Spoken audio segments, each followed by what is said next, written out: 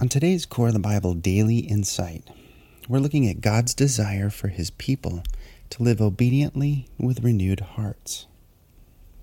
In Deuteronomy 5, it says, "Oh, that there were such an heart in them that they would fear me, and keep all my commandments always, that it might be well with them and with their children forever." God's desire toward His people is revealed in this verse. He desires a constancy in purpose and vigilance in seeking His ways in all things. And this is one of the few times that God's actually pleased with the response of Israel at this most pivotal of events in their history. This is the scene at Sinai when God has rallied His people to Himself after delivering them from the oppression of Egypt and bringing them through the dangers of the desert wilderness.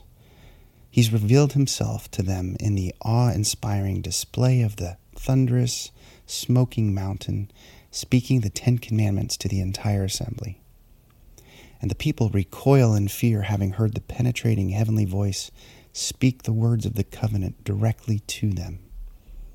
And in response, the people urge Moses to be the one to go near God and to intercede for them. Later in the chapter it says, "Now therefore why should we die? For this great fire will consume us. If we hear the voice of Yahweh our God any more, then we shall die. For who is there of all flesh that has heard the voice of the living God, speaking out of the midst of the fire as we have and lived? You go near and hear all that Yahweh our God shall say, and you speak unto us all that Yahweh our God shall speak unto you, and we will hear and do it." In the recognition of the majesty and the power of the one true God, Israel can only respond with the famous agreement, "You speak unto us all that Yahweh our God shall speak unto you, and we will hear and do it." This is the response that God desired, not for them to merely be fearful of Him, but for them to respect who He is enough for them to be willing to hear and to do. As a parent who knows what's best for their children, God desired His people to respond to Him from the heart with obedient understanding for their own good. He even says that if they obeyed, it would go well with them and their children. Obedience to the ways of God would provide the best outcome for the lives of them and their descendants. It's then that God reveals His deepest desire for them.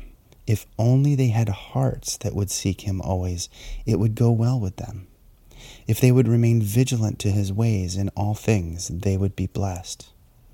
In this rare moment in time, He sees His people truly desiring to be obedient to Himself. But He knows, ultimately, they will rebel, not because they don't believe in Him, but because their hearts are hard.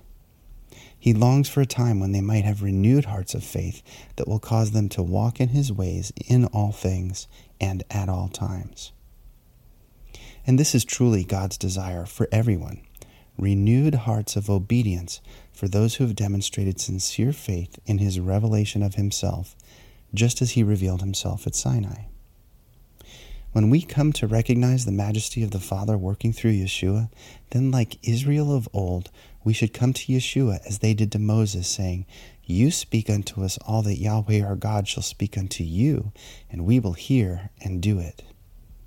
When we place our faith in Yeshua as teaching us the truths of the Father, just as Israel did toward Moses in that ancient wilderness, we receive the ability to fulfill this longing of our Creator, to have hearts that fear Him and vigilantly keep His commands always.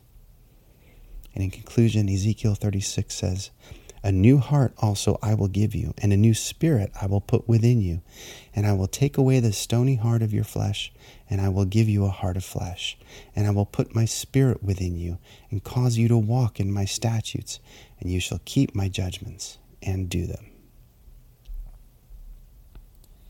Well, I hope today's insight was helpful for you. As always, please visit coreofthebible.org for hundreds of Bible articles like these, along with other podcast episodes and videos. Thanks so much for listening today. Take care.